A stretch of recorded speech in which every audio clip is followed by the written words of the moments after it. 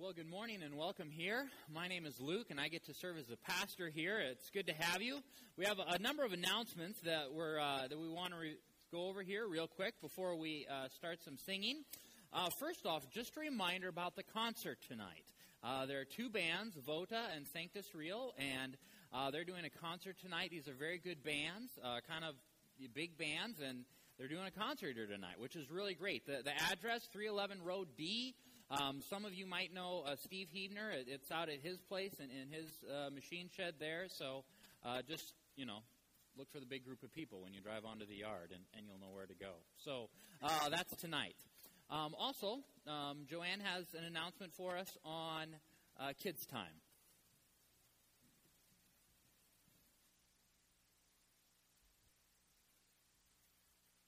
This Wednesday, and there's a slide for it too if you could find that, we're going to have a fall party, and I just want to invite any parents to come. You're welcome to come and just join us. We're going to have a lot of fun. It's going to be at Marvin Pat Bowlers. We're going to eat first like normal, and then we'll walk the kids over there and just do a bunch of games and a story and some crafts. So it should be a great evening, and we just want to make you all feel welcome to come. So thanks.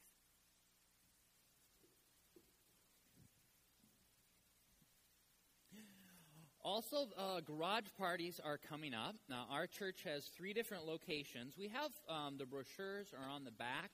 You're welcome to grab one of these. Our church has 3 locations that the Travinkas are hosting. Chuck and Carla and Becca Page, they're hosting parties at their place.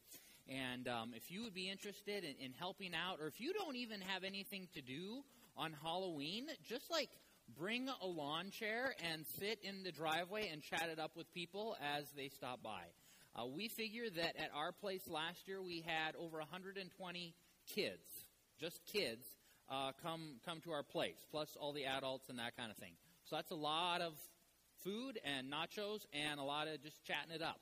And it was really fun. So if you don't have any plans, get a lawn chair and find some place and go do that. And all the information is in here. Thanks to Joanne, because she put this together. And we're going to be distributing this amongst kind of all over town, so everyone will know about it. 2 Sundays until Harvest Missions Festival. Kenton and Kedron Miller, the missionaries that we support from Germany, are going to be in town. And so they're going to be sharing with us during that time as well, too.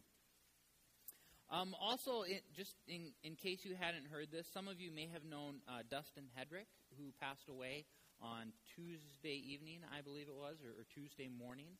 And he had a lot of connections here in town. And so his funeral is going to be at FEBC on, I believe it's Tuesday at 10 a.m. So, we want to be in prayer for that family and that situation. That's just kind of a tough thing. So, team leaders, we're meeting Monday night. Just a reminder, we've got a lot of stuff to go over there. So see you at Monday night, 7:30.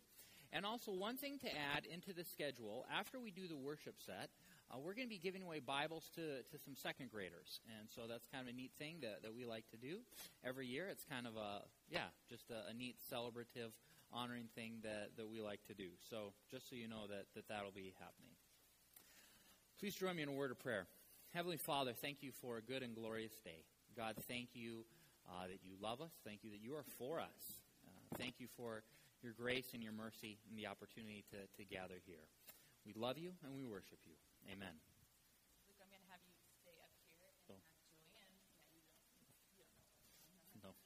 So for those of you who don't know or maybe don't remember, this month is Pastor Appreciation Month.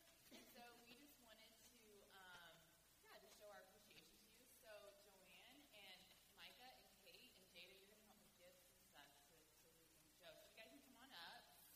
Yeah. You don't know. So let me get it for you.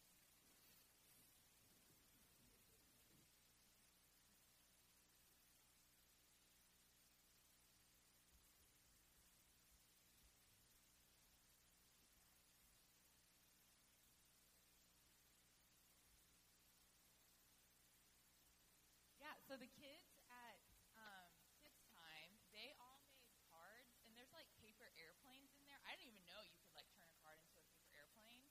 And so, there's cards in there for you guys. This is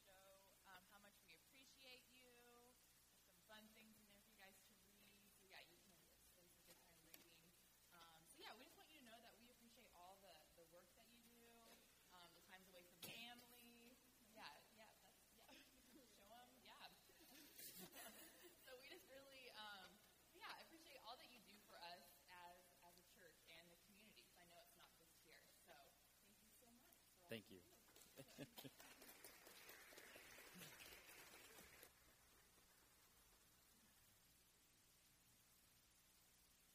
That's awesome. Let's stand together. We're going to just worship the Lord this morning. Feel free to just worship as God leads you, standing, kneeling, sitting, whatever it is. Feel free in your worship this morning. I'm going to read 1 Peter 2, some verses out of that. It says, "But if you suffer for doing good and you are patient, then God is pleased. This is what you are called to do because Christ suffered for you and gave you an example to follow, so you should do as he did. He had never sinned, and he had never lied. People insulted Christ, but he did not insult them in return. Christ suffered, but he did not threaten. He let God, the one who judges rightly, take care of him. Christ carried our sins in his body on the cross so that we would stop living for sin and start living for what is right. And you are healed because of his wounds. You were like sheep who has gone astray, that wandered away. But now you have come back to the shepherd and overseer of your souls. And God has taken our pain, he's taken our suffering so that we could have life. And that's what we're going to celebrate this morning.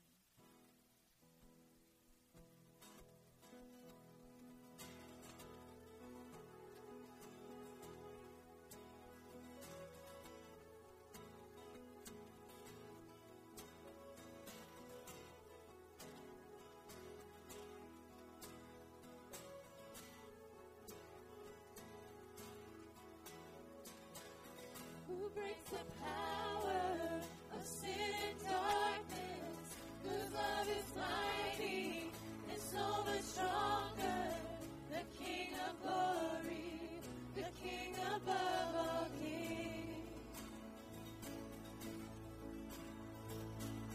who shakes the whole earth with holy thunder, who leaves us breathless in awe and wonder, the King of glory, the King above all kings. This is amazing grace. This is unfading love. That you would take my place. That you would bear my cross.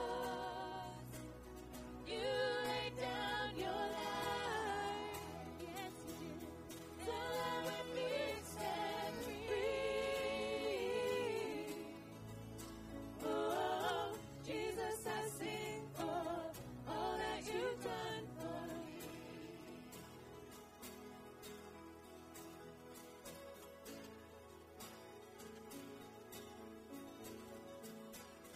Who brings our chaos back into order? Who makes the orphan a son and daughter? The King of glory, the King of glory, who rules the nations with truth and justice, shines like the sun in all of its brilliance. The King of glory, the King above all kings. This is amazing grace. This is unfading love. That you would take my place. That you would bear my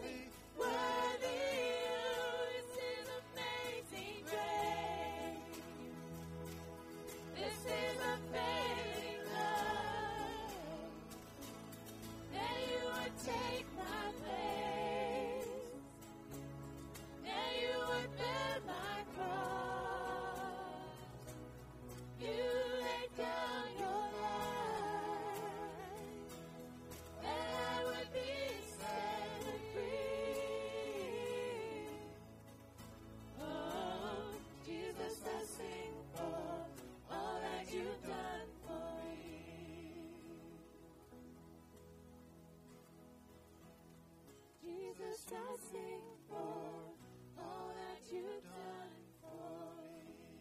Thank you, Lord.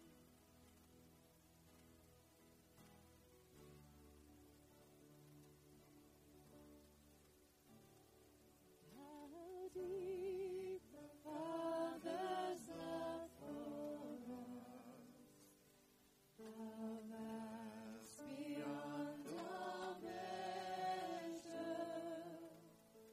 that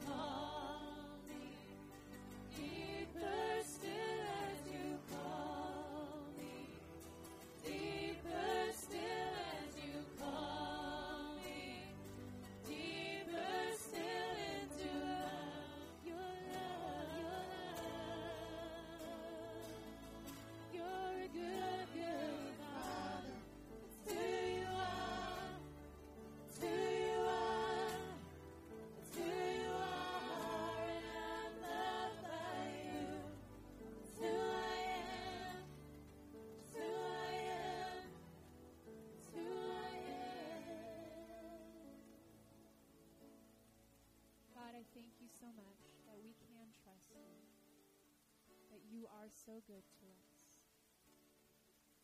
Some of us don't have examples of good earthly fathers, but you are the ultimate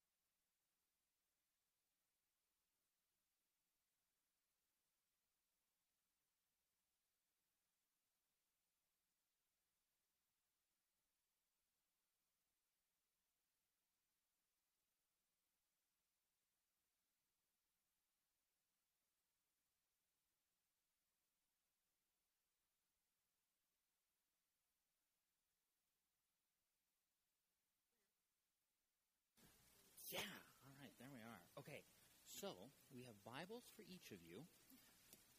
And then what we did is we marked out a little story in each one for you guys, okay? So, Hayden, here's your Bible, right? And we got your name in it. It's pretty cool. But then we marked a story in here for you, Daniel and the Lion's Den. I don't know if you remember this story, but Daniel was a neat guy who loved Jesus, and he would always pray and read his Bible at the same time. But then some people around him said, well, you really shouldn't do that anymore. And he said, well, I'm going to do it anyways. Then there was a thing where they threw him in a pit of lions, but it's okay. He turned out okay, right? So just a neat story, though, about a guy who's very courageous and brave and did the right thing. Yeah, good for you. All right, Braden, here's yours. Same thing. We got your name in it. And we marked a story in here for you on where the Lord calls Samuel. And so when Samuel was very young, see, we even highlighted it, Joe highlighted it, God called to him and shared some really neat stuff with him, even at a very young age. And so it's a really neat story about a young man who hears God's voice and follows his direction. All right. Eric. Okay. The story that we marked out for you was David and Goliath. You remember the story of David and Goliath? Young man who had to fight a very big, scary giant. But he was super brave, and God honored him in it, and he was victorious. So it's a really great story there for you. All right. And Alex, the story we have for you is Joshua from the 12 spies. And so what happened was 12 spies went into the land to kind of scout things out. But when they came back, there were 10 of them who kind of had a grouchy, pessimistic attitude about the whole thing. But there were 2 who were very brave and viewed it from God's perspective. And God was really honored and pleased with that. And then like 40 years later, those 2 brave, honest spies were able to go in with all the others and help take the land. So it's just a neat story of courage and saying the right thing even when others don't. So there you go. I'm going to pray for you guys, and then you can go back and sit down, okay? Heavenly Father, thank you so much for the gift of children, God, and thank you for these young men. God, what a remarkable gift and blessing that our children are. And God, what more glorious thing could there be than raising our kids to love you and honor you and serve you. And so we ask your blessing upon these 4, upon their time with you, God, that you would watch over them, protect them, keep them safe, fill them with your spirit and with your love. Give them a rich, deep love of Scripture and of your word. I ask that you would anoint them with your power by your Holy Spirit, and that you would just continue to guard them and their entire families. We love you, Jesus. Amen. Thanks, guys. You can go sit down. Ushers.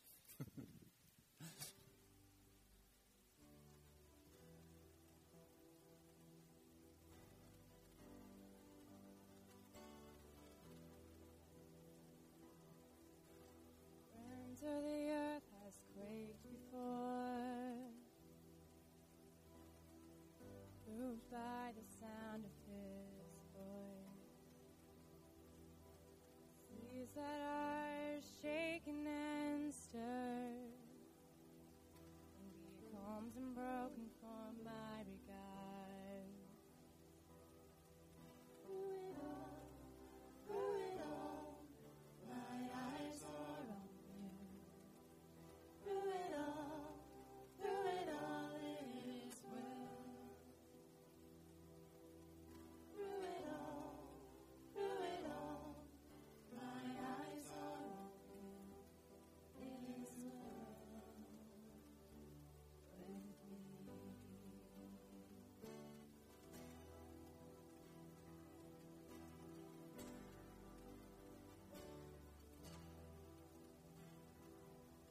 Far be it from me to not believe, even when my eyes can't see. And this mountain that's in front of me will be thrown into the midst of the sea. Through it all,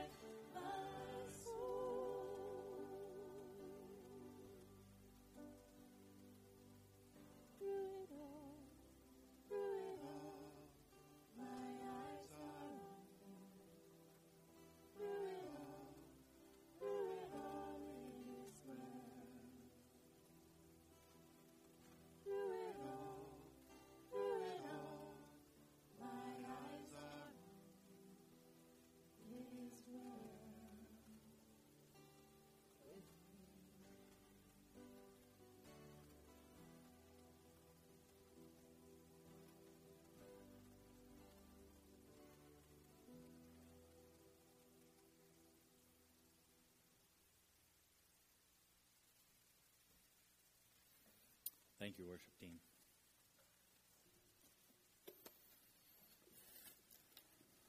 I want to read a story to you. I'm going to read it out of the book of Acts. A little bit of context. In the New Testament, first 4 books, Matthew, Mark, Luke, and John, these are the gospel account, right? These are a biography of Jesus and his time on earth and that kind of thing. Then you have the book of Acts, which is, some would describe it as, what was happening in the early church, what happened during that time, or some actually say it's a book all about the Holy Spirit. That we have 4 books on Jesus and 1 about the Holy Spirit. So there's a couple different ways that you can approach it. And then the rest of the New Testament is really just letters written between people, right? So it's, kind of like WikiLeaks. You get to read someone else's email kind of type thing. So we're in the book of Acts in chapter 10. I want to read chapter 10, and we're going to go through this and then, and then talk about it a little bit more. And we'll kind of explain as we go. So I am in the book of Acts, chapter 10. Peter and Cornelius. At Caesarea, there was a man named Cornelius, a centurion who was known in the Italian cohort. Centurion was a military designation. Cent, C-E-N-T, means 100, right? Centipede, century, it means 100. So this man was over 100 other soldiers, very high-ranking, kind of prestigious position. So we have a high-ranking military official dude. A devout man who feared God with all his household, gave alms generously to the people, and prayed continually to God. So he's incredibly religious. Now, he doesn't maybe yet know about Jesus, but just a very religious, devout man, and his entire household is with him, right? So he has led his group, or his household, in this direction as well, too. About the 9th hour of the day, their day started at sunrise, so 6 a.m. So take 6 a.m. and add 9 hours, so about 3 in the afternoon. About the 9th hour of the day, he saw clearly in a vision an angel of God come in and say to him, "Cornelius." And he stared at him. Cornelius stared at him in terror. Anytime anyone sees an angel, they're terrified, just kind of as an FYI. And I lost my spot. Stared at him in terror and said, "What is it, Lord?" And he said to him, "Your prayers and your alms have ascended as a memorial before God. And now send men to Joppa and bring one Simon, who is called Peter." Okay, and then he's going to give him the address on where to find him. He is lodged with one Simon, a tanner, whose house is by the sea. When the angel who spoke to him had departed, he called 2 of his servants and a devout soldier from among those who attended him, and having related everything to them, he sent them to Joppa. The next day, as they were on their journey, so this would be the group of men who were on their journey, and approaching the city, meanwhile, Peter went up on the housetop about the 6th hour, so noon, to pray. And he became hungry, because it's lunchtime. And he wanted something to eat, but while they were preparing it, he fell into a trance. And he saw the heavens opened, and something like a great sheet descending, being let down by its 4 corners upon the earth. In it were all kinds of animals and reptiles and birds of the air. And there came a voice to him, "Rise, Peter, kill and eat." But Peter said, "By no means, Lord, for I have never eaten anything that is common or unclean." And the voice came to him a second time, "What God has made clean, do not call common." This happened 3 times, and the thing was taken up at once to heaven. I want to pause there and just explain a little bit what's going on. A little bit of background, because the nation of Israel, the Jewish people, had really strict dietary laws, and that came out of the Old Testament. When the Israelites were wandering around in the desert for 40 years, God gave them a bunch of dietary codes, and he said, "Don't eat this, you can't eat this, don't eat this, don't eat that." But the codes are really weird. It's like things with a cleft hoof, or chew their cud, or what, it's really kind of odd stuff, these rules that they were given. It's interesting, though, because now as we go back and look at all these dietary codes, pretty much everything that they were given was either to help them avoid some kind of disease or sickness, or it was a pagan practice that some, occultic group was doing nearby, and so there was supposed to be separation. For instance, they weren't supposed to eat pigs, right? Like, no bacon, hard living. But, you know, it used to be that there was some kind of parasite that you could get from uncooked pork. I forget the name of it, but this used to be a thing, right? Well, God, rather than saying, okay, look, so there's a thing called a parasite. You just got to take my word on it because it's too small for you to see. You would need a microscope. Okay, so it's this thing that bends light through a glass lens. Right.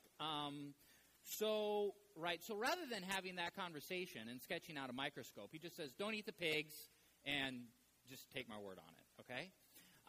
Rabbits, you're not supposed to eat rabbits or jackrabbits. Well, when you eat rabbit, it pulls the vitamin C out of your body. Mountain men would die of scurvy because they only ate jackrabbits, and then it pulls all the vitamin C out. Like, look it up, really. So they say, you know, no jackrabbits. There's another one, don't boil a kid in its mother's milk, right? So talking about goats, don't, like, you know, milk one goat and then take the little goat and cook it in a stew in, like, the milk. Well, that was this occultic practice that a nearby country was doing. It was part of kind of their pagan ritual, right? So some stuff, it's like, that's unhealthy, don't do that. And this is kind of part of, you know, occultic Satan worship, don't do that, okay? So they had this very strict dietary code. Folks, this was 2,000 years of tradition rooted in Scripture. So this is a real, like, even our Mennonite traditions only go back, I don't know, not 2,000 years. When did Menno live? 500,000 years ago? I should know that. Note to self, don't ad lib. So anyways, I mean, 2,000 years of tradition rooted in Scripture. This is a big deal. So for, you know, any good devout Jew to be told, hey, fry up the bacon, like just emotionally repulsive idea, okay? And now Peter is having this vision where unclean things are coming down, and he's being told to eat, and he's like, no, never touched it, never did it, never going to do it, like, ain't happening, you know? Probably thought it was some kind of test, like, is he holy enough test? So this is a really big moment. Verse 17. Now, while Peter was inwardly perplexed as to what the vision that he had seen might mean, you know, because God didn't say it clearly 3 times, behold, the men who were sent by Cornelius, having made inquiry for Simon's house, stood at the gate. And they called out to ask whether Simon, who was called Peter, was lodging there. And while Peter was pondering the vision, the Spirit said to him, behold, 3 men are looking for you. Rise, go down, and accompany them without hesitation, for I have sent them. So Peter went down to the men. He said, I am the one you're looking for. What's the reason for your coming? And they said, Cornelius, a centurion, an upright, God-fearing man, who is well spoken of by the whole Jewish nation, was directed by a holy angel to send for you to come to his house and to hear what you have to say. So he invited them. So Peter invited them in to be his guests. The next day he rose. So Peter rose with them, and some of the brothers from Joppa accompanied him. And on the following day they entered Caesarea. Cornelius was expecting them and had called together his relatives and close friends. When Peter entered, Cornelius met him, fell down at his feet, and worshipped him. But Peter lifted him up, saying, Whoa, stand up, I too am a man.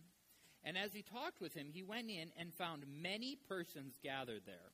So, I mean, Cornelius is not just like, hey, I'm really intrigued by this. He sends for Peter and then just brings as many people as he can, jams them into his living room. And then Peter said to them in verse 28, and he said to them, you know yourselves how unlawful it is for a Jew to associate with or to visit anyone of another nation. And Peter's going to carry on. But the racial segregation was, like, it was hot, okay? Like, I mean, unlawful to associate, and these are like self-imposed rules. It's not like someone else is saying, hey, Jews, you're not allowed to do this. This was Jewish leaders telling Jewish people, you are not allowed to associate with them in any way, shape, or form, all right? So just really tense, thick racial segregation going on. Peter continues, but God has shown me that I should not call any person common or unclean. So when I was sent for, I came without objection. I asked then why you sent for me. Verse 30, and Cornelius said, 4 days ago about this hour, so Cornelius gives them the story. I was praying in my house at the 9th hour. A man stood before me. He said, Cornelius, your prayers have been heard. Your alms, send therefore to Joppa. Ask for Simon. He's lodging, at this address. So I sent for you at once. You've been kind enough to come. Now, therefore, we are all here in the presence of God to hear all that you have commanded by the Lord. Amazing eagerness to hear. He didn't know who this guy was. He just knew that he was a messenger from God. Sends for him, doesn't really check out his resume, brings all his friends and say, we want to hear from God. And we're told you're the guy who can do that. So we're all here because we want to hear from God. In the next verses, Peter shares the gospel, and starting in verse 34, and I'll just kind of skip over that, but he goes through it and he shares the gospel story. Then in verse 44, while Peter was still saying these things, the Holy Spirit fell on them who heard the word, and the believers from among the circumcised who had come with Peter were amazed, because the gift of the Holy Spirit was poured out even on the Gentiles? ? For they were hearing them speak in tongues, which is just kind of undeniable proof that the Holy Spirit showed up. Then Peter declared, can anyone withhold water for baptizing these people who have received the Holy Spirit just as we have? And he commanded them to be baptized in the name of Jesus Christ. Then they asked him to remain for some days. So Peter and his crew stayed around for a little bit.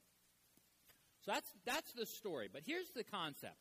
Because as I was kind of thinking and praying about what to share today, because we have a couple Sundays before Advent starts. But here's the idea that I'm feeling that you need to hear today. That for some, you have spent so much time fretting about what it is that God wants from you that you have forgotten what it is that God wants for you. Okay, hear that again. You have spent so much time fretting about what it is that God wants from you that you have forgotten what it is that God wants for you. What was it in this story that God wanted from Peter? He wanted him to violate 2,000 years of tradition that was rooted in Scripture. He wanted him to eat animals that had been considered unclean for thousands of years. God wants him to do things that he has never done in his life before, to do things that he swore that he would never do. God wants him to face social rejection, gossip, slander, because no one else got the message, right? No one else had the sheet thing happen. That was just a Peter experience. God wants immediate obedience. Barely has the thing disappeared into heaven, then these three men show up at the gate and say, hey, we're here, time to go. God wants immediate obedience from him. God wants from him that he will abandon the old and do something completely foreign and completely new. And why would God ask these things of Peter? Why was God being so unfair to Peter? Why was God asking Peter to break with deep, deep-seated tradition? Why would God ask something of Peter that would cause him pain and rejection and discomfort and was just totally outside the bounds of normal? Because God wanted for Peter that he be the first person to usher in the gospel to the Gentile community, i.e. anyone who's not a Jew. So like you and I and the rest of the world. Because God wanted for Peter that the gospel of Jesus Christ be taken to the world, people like you and I, people not of Jewish descent. Because God wants heaven to be populated with people of all tribes and all tongues, from every nation, from every people group. Because God wants the world to know that they can have a relationship with God. Because God wants everyone, not just the Jews, to have a rich, full, purposeful, empowered life here on earth. And God wants for Peter to be on the front lines of all of that. Later on, we read that the secret of the gospel revealed was that the gospel is available to all people and not just the nation of Israel. Peter had gotten bogged down in the lunacy of what he was being asked to do, the break from tradition, the weirdness, the difficulty, the criticism, he would have missed what God wanted for him and what he wanted to be a part of. The other day, I'm cooking something in the kitchen. I have no idea what, but got a fry pan and a spatula, and the handles were just kind of hanging off the stove just about 2 inches. Levi comes in, and he reaches for him. He's not quite able to quite reach him, but he's reaching for these handles, right, for what's on the stove. So from Levi's perspective, what does he see? He just sees like 2 inches of handle, right? And Levi has only ever known like food and toys, so what could go wrong, right? I, in my superior position of, 5 feet 11 inches, looking down on the situation, what do I see? I see a pan of hot, I don't even know what I was making, hot something that could burn him, that could cause severe pain, cause suffering, scars, a lot of tears. So in that moment, what is it that I want from Levi? I want his immediate obedience. I want to be able to say stop or no, and I want him to obey me.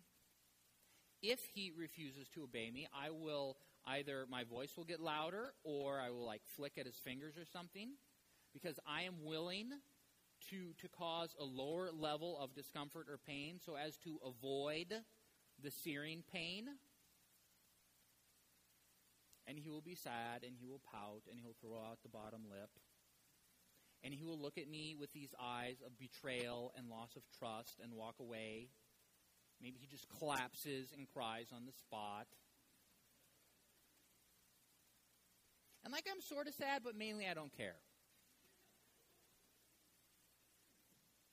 Because in that moment, what is it that I want for Levi?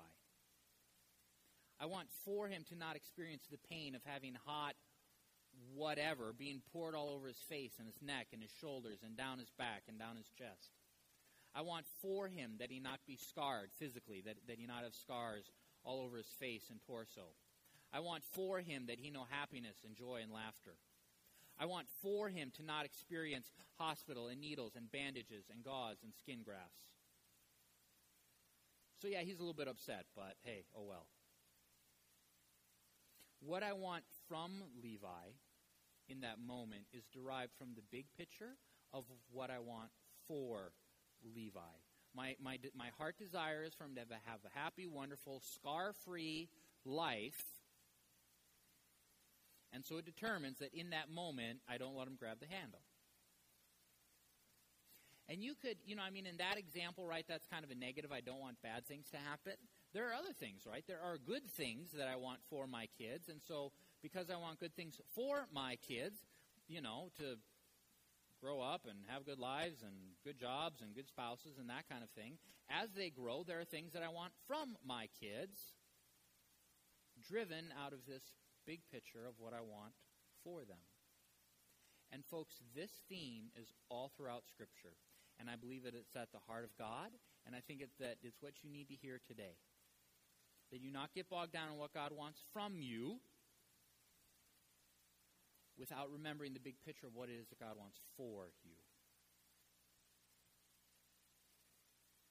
I think increasingly we're seeing a lot of confusion around Christianity, and somehow, somewhere, there's been a breakdown in communication, like almost at a national or global level. But people were taught that Christ and his desire, or perhaps they were taught about Christ and his desire for them, but somehow they only heard what God wanted from them, and so they just left with a lot of rules. And so they think Christianity is just, don't drink beer and no sex before marriage and don't wear certain T-shirts and don't curse, or at least not out loud where you can be heard, and, don't watch certain movies. Instead, do this, and don't, and do, and don't, and do. And somewhere in that communication, they just heard a lot of what God wanted from them, and they missed the message that God was for them. And so what they heard was a message of legalism. And when they get older, they reject the legalism, but unknowingly also walk away from the living Christ as well. They grew up playing this game where if you dial all the knobs just right and if you can get just kind of the secret code on the safe, then God will love you, and then your life will become awesome. And that is a lie straight from the pit of hell. False religion says that if you are good, then God will love you.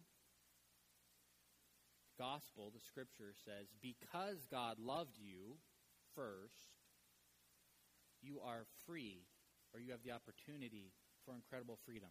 Freedom to find meaning in life, freedom to love God, to have adventures with Him, freedom to love your neighbor, freedom to share burdens and hurts and struggles without guilt or shame.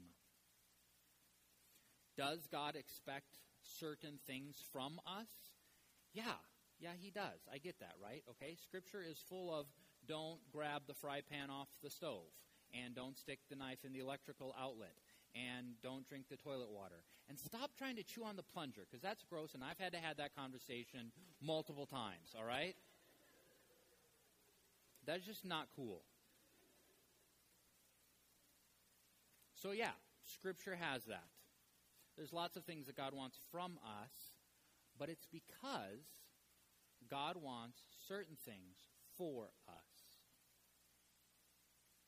When you tell people that God is for them, eventually they will ask about pain and suffering. If God loves me so much, then why pain and suffering? It's a very good question. It's a very big question. Really kind of too big to cover at this moment, but I do just a few things I do want to speak to it.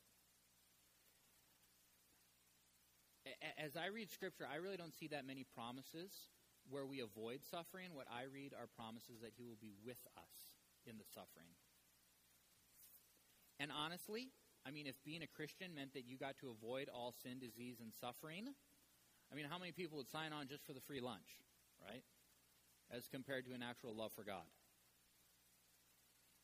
I think Scripture has, and I've not counted, but in my opinion, Scripture has more verses guaranteeing suffering and pain and hardship than verses promising an easy, cushy life.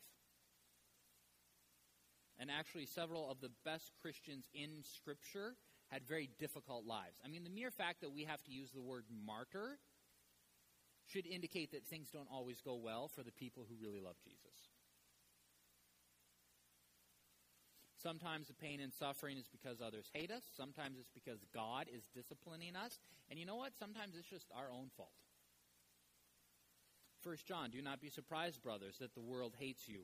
John 15, if the world hates you. 1 Timothy 6:10, some people eager for money have wandered from the faith and pierced themselves with many griefs. Matthew 5:12, rejoice, be exceedingly glad, for great is your reward in heaven, for so persecuted they the prophets. 2 Corinthians 12, I am content with weakness, insults, hardship, persecution, calamities, for when I am weak, then I am strong. James 1, like opening line straight out of the gate. Count it all joy, my brothers, when you meet trials of many kinds. Hebrews 12, for the Lord disciplines the ones He loves, and He chastises every son whom He receives. We also have to be dangerous. It's easy with this legalism. There comes with it this mentality that says, I was good, I behaved, I followed all the rules, and this is the thanks you get, that I get. This is how you repay me. I did all the good things, and then you betray me. We have a lot of people believing that if they follow the certain code, then it puts God into their debt. And that God is somehow obligated to do favors for them, because they're somehow on this peer one-on-one relationship. That God somehow owes them for being obedient or for being a nice person. God is not in our debt, people. Not at all. He doesn't owe us anything. He gives to us, but He doesn't owe us anything. One other just kind of final warning in this. I get that it is that it is possible for the pendulum to swing all the way to the other side, right? And for people to get so fixated that God loves them that they fail to put any kind of effort into, what it is that God wants from them. They ignore that part of it. They just think that Christianity is all about them. And it's It's not, okay? But I don't feel that's the message for today. That's another sermon for another time. Today, you need to hear that God is for you. Garden of Eden and heaven are kind of the bookends on the existence of humanity, and they're really the two places in Scripture where we see man interact with God without the negative influences of sin and of evil and of Satan and the disease and death. Garden of Eden, God forms man out of the dust, and then he breathes life into man. The life-giving breath that fills our lungs is really just on loan from God. All life originates from God. The first thing that God gives to man is life. We see that man was created on day 6. We also see that God rested on day 7, meaning man's first day with God was actually in a position of rest. Man and God spent their first day together on the Sabbath, resting together. God worked so that man could rest, and then out of his rest, man begins his journey of work. It wasn't work that came first, it was the rest that came first. God looks at man and he proclaims that even in this perfect garden where everything was perfect and God made it all himself, that there is still one thing lacking that was not good, that man was alone. So God creates companion. He creates woman. So God creates fellowship and community and marriage and union and togetherness. God did not desire for aloneness. We see a place where God created trees, and Scripture says that they were beautiful to look at and they provided good fruit for eating. And so God creates beauty and variety and splendor. Not because he needed to, nothing necessitated it, but it's just in the heart of God that things be beautiful. And he wanted man to experience beauty. And so he infused nature with beauty. And he provided food that had good flavor. Thank you, Jesus, right? Delicious, wonderful, tasty food, you know? And we see that God and man had fellowship, that they would walk together in the cool of the evening, that they would have conversations and interact. God wanted man to know God, to experience God, to hear the heart of God, to learn from God. For man, it was a place where man could ask questions and discuss life, and the two were in community. But then, as many of you know, man messed it up, and we were the ones who broke the relationship. We were the ones who handed authority over to Satan. We were the ones who put ourselves into debt too big for us to pay. Now the world's a mess. And our sin requires payment. And so once again, God steps in and he does the payment for us. John 3:16, for God so loved the world that he gave his only Son, that whoever believes in him should not perish but have eternal life. Next verse, for God did not send the world to condemn the world, but in order that the world might be saved through him. And someday, for those who give their life to Jesus, we get to hang out in heaven. And Scripture tells us that heaven is going to be a place of peace and fellowship and community and worship and light and healing. It talks about the leaves of the trees being used for the healing of the nations. And feasting. There's a big feast that's going to happen. And rewards will be handed out. Garden of Eden, God wanted good things for you, but then we sinned, we messed up, so God, again, intervenes, does good things for us, sends us Jesus. Not only do we get salvation, but we get an exciting, fulfilling, adventurous life on earth, and then someday, for those that say yes to Jesus, we live with him forever in heaven, and God has arranged good things for us, people.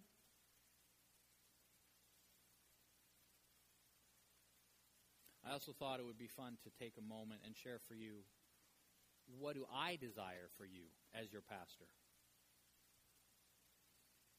I want you to know and love Jesus. I want you to recognize your sin. I want you to accept his salvation. I want you to continue to grow in faith and mercy and justice and wisdom and maturity. I want you to be good husbands and good fathers and good wives and good moms. I want you to have solid marriages and relationships that are full of trust and communication and great sex. I want all of you to do one more missions trip. You're here, you're mobile, you love Jesus, you qualify. I want you to take everything that you have received from church. I want you to take everything that you have received from God, and I want you to find a way to give it to someone else. I want you to be able to worship with freedom and abandon. I want you to handle your resources and your money well. I want you to have active and healthy relationship with the Holy Spirit. I want you to have healthy relationship with parents and kids and grandkids and great-grandkids for some of you. I want you to know Scripture really well. I want you to be active in your community. I want you to grow as a disciple. I want you to help others grow as a disciple, both locally and outside Henderson. I want you to glorify God with speech and lives and actions. I want you to so love your community and be engaged in community that communities are transformed. And if you were to ask me what I want for our community, I would give you the exact same list. We looked at the story of Peter and Cornelius. And I was wondering, when do you suppose Peter realized the fullness of what he was being asked to do? So he knew what God wanted from him. When did he realize the fullness of what God wanted for him, and what opened the door? When he took the gospel to the Gentiles, when he took the gospel outside the nation of Israel, when he made it available to all mankind, when does the fullness of that set in for Peter? God is the only being who is all-knowing, or omniscient, as we say. My theory is that Peter, even though he has spent the last 2,000-ish years in heaven, I think he's still watching the storyline unfold.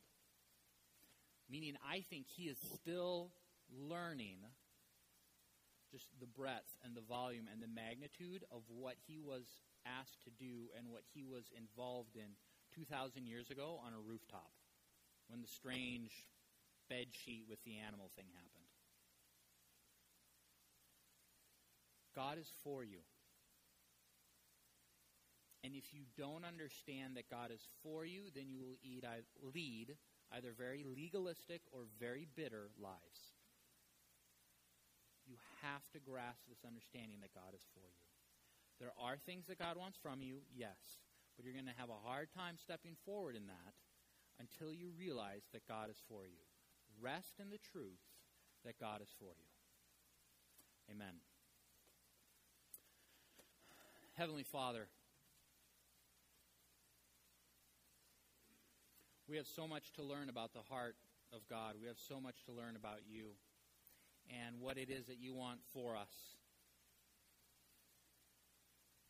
And God, we spent a lot of time learning what it is that you want from us, and that's good.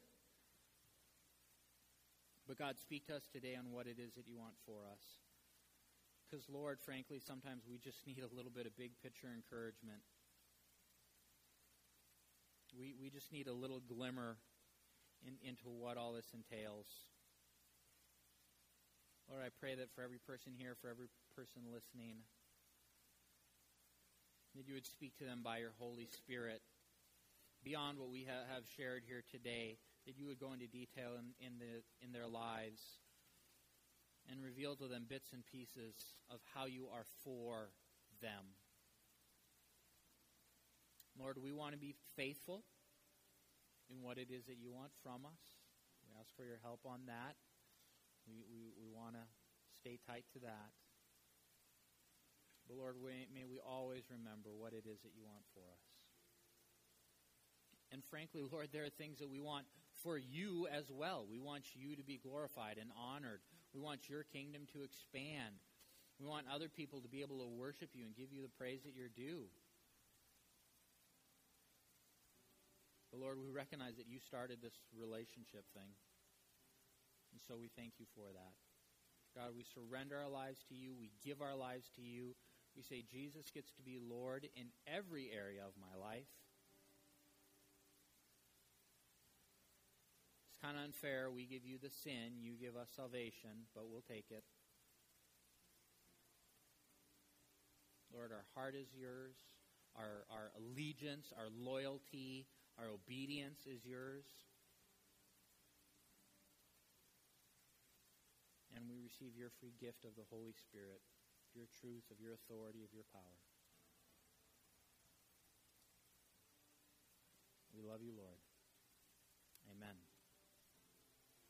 Please stand with us as we respond. There's a place where mercy reigns and never dies. There's a place where streams of grace flow deep and wide. When all the love I've ever found comes like a flood, comes flowing down.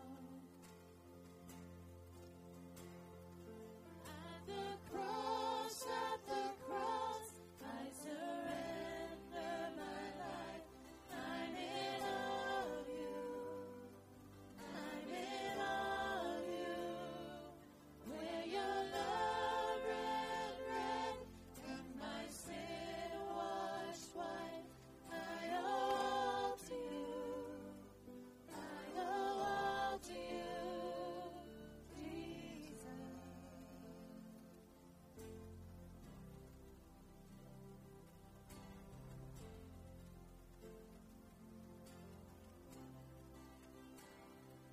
There's a place where sin and shame are powerless,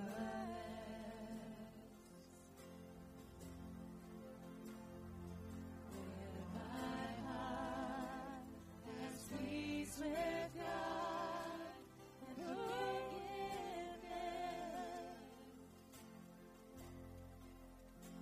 where all the love I've ever found comes like a flood, comes flowing down.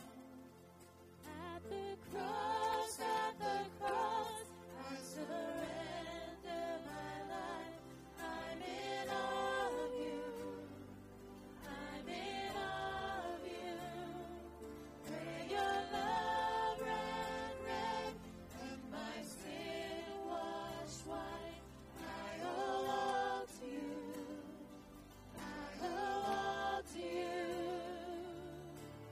Here my hope is found. Here on holy ground. Here I bow down. Here I bow down. Here arms open wide. Here you saved my life. Here I bow down. Here I bow. At the cross, I surrender my life. I'm in awe of you. I'm in awe of you. Where your love ran red and my sin washed white. I owe all to you. I owe all to you, Jesus.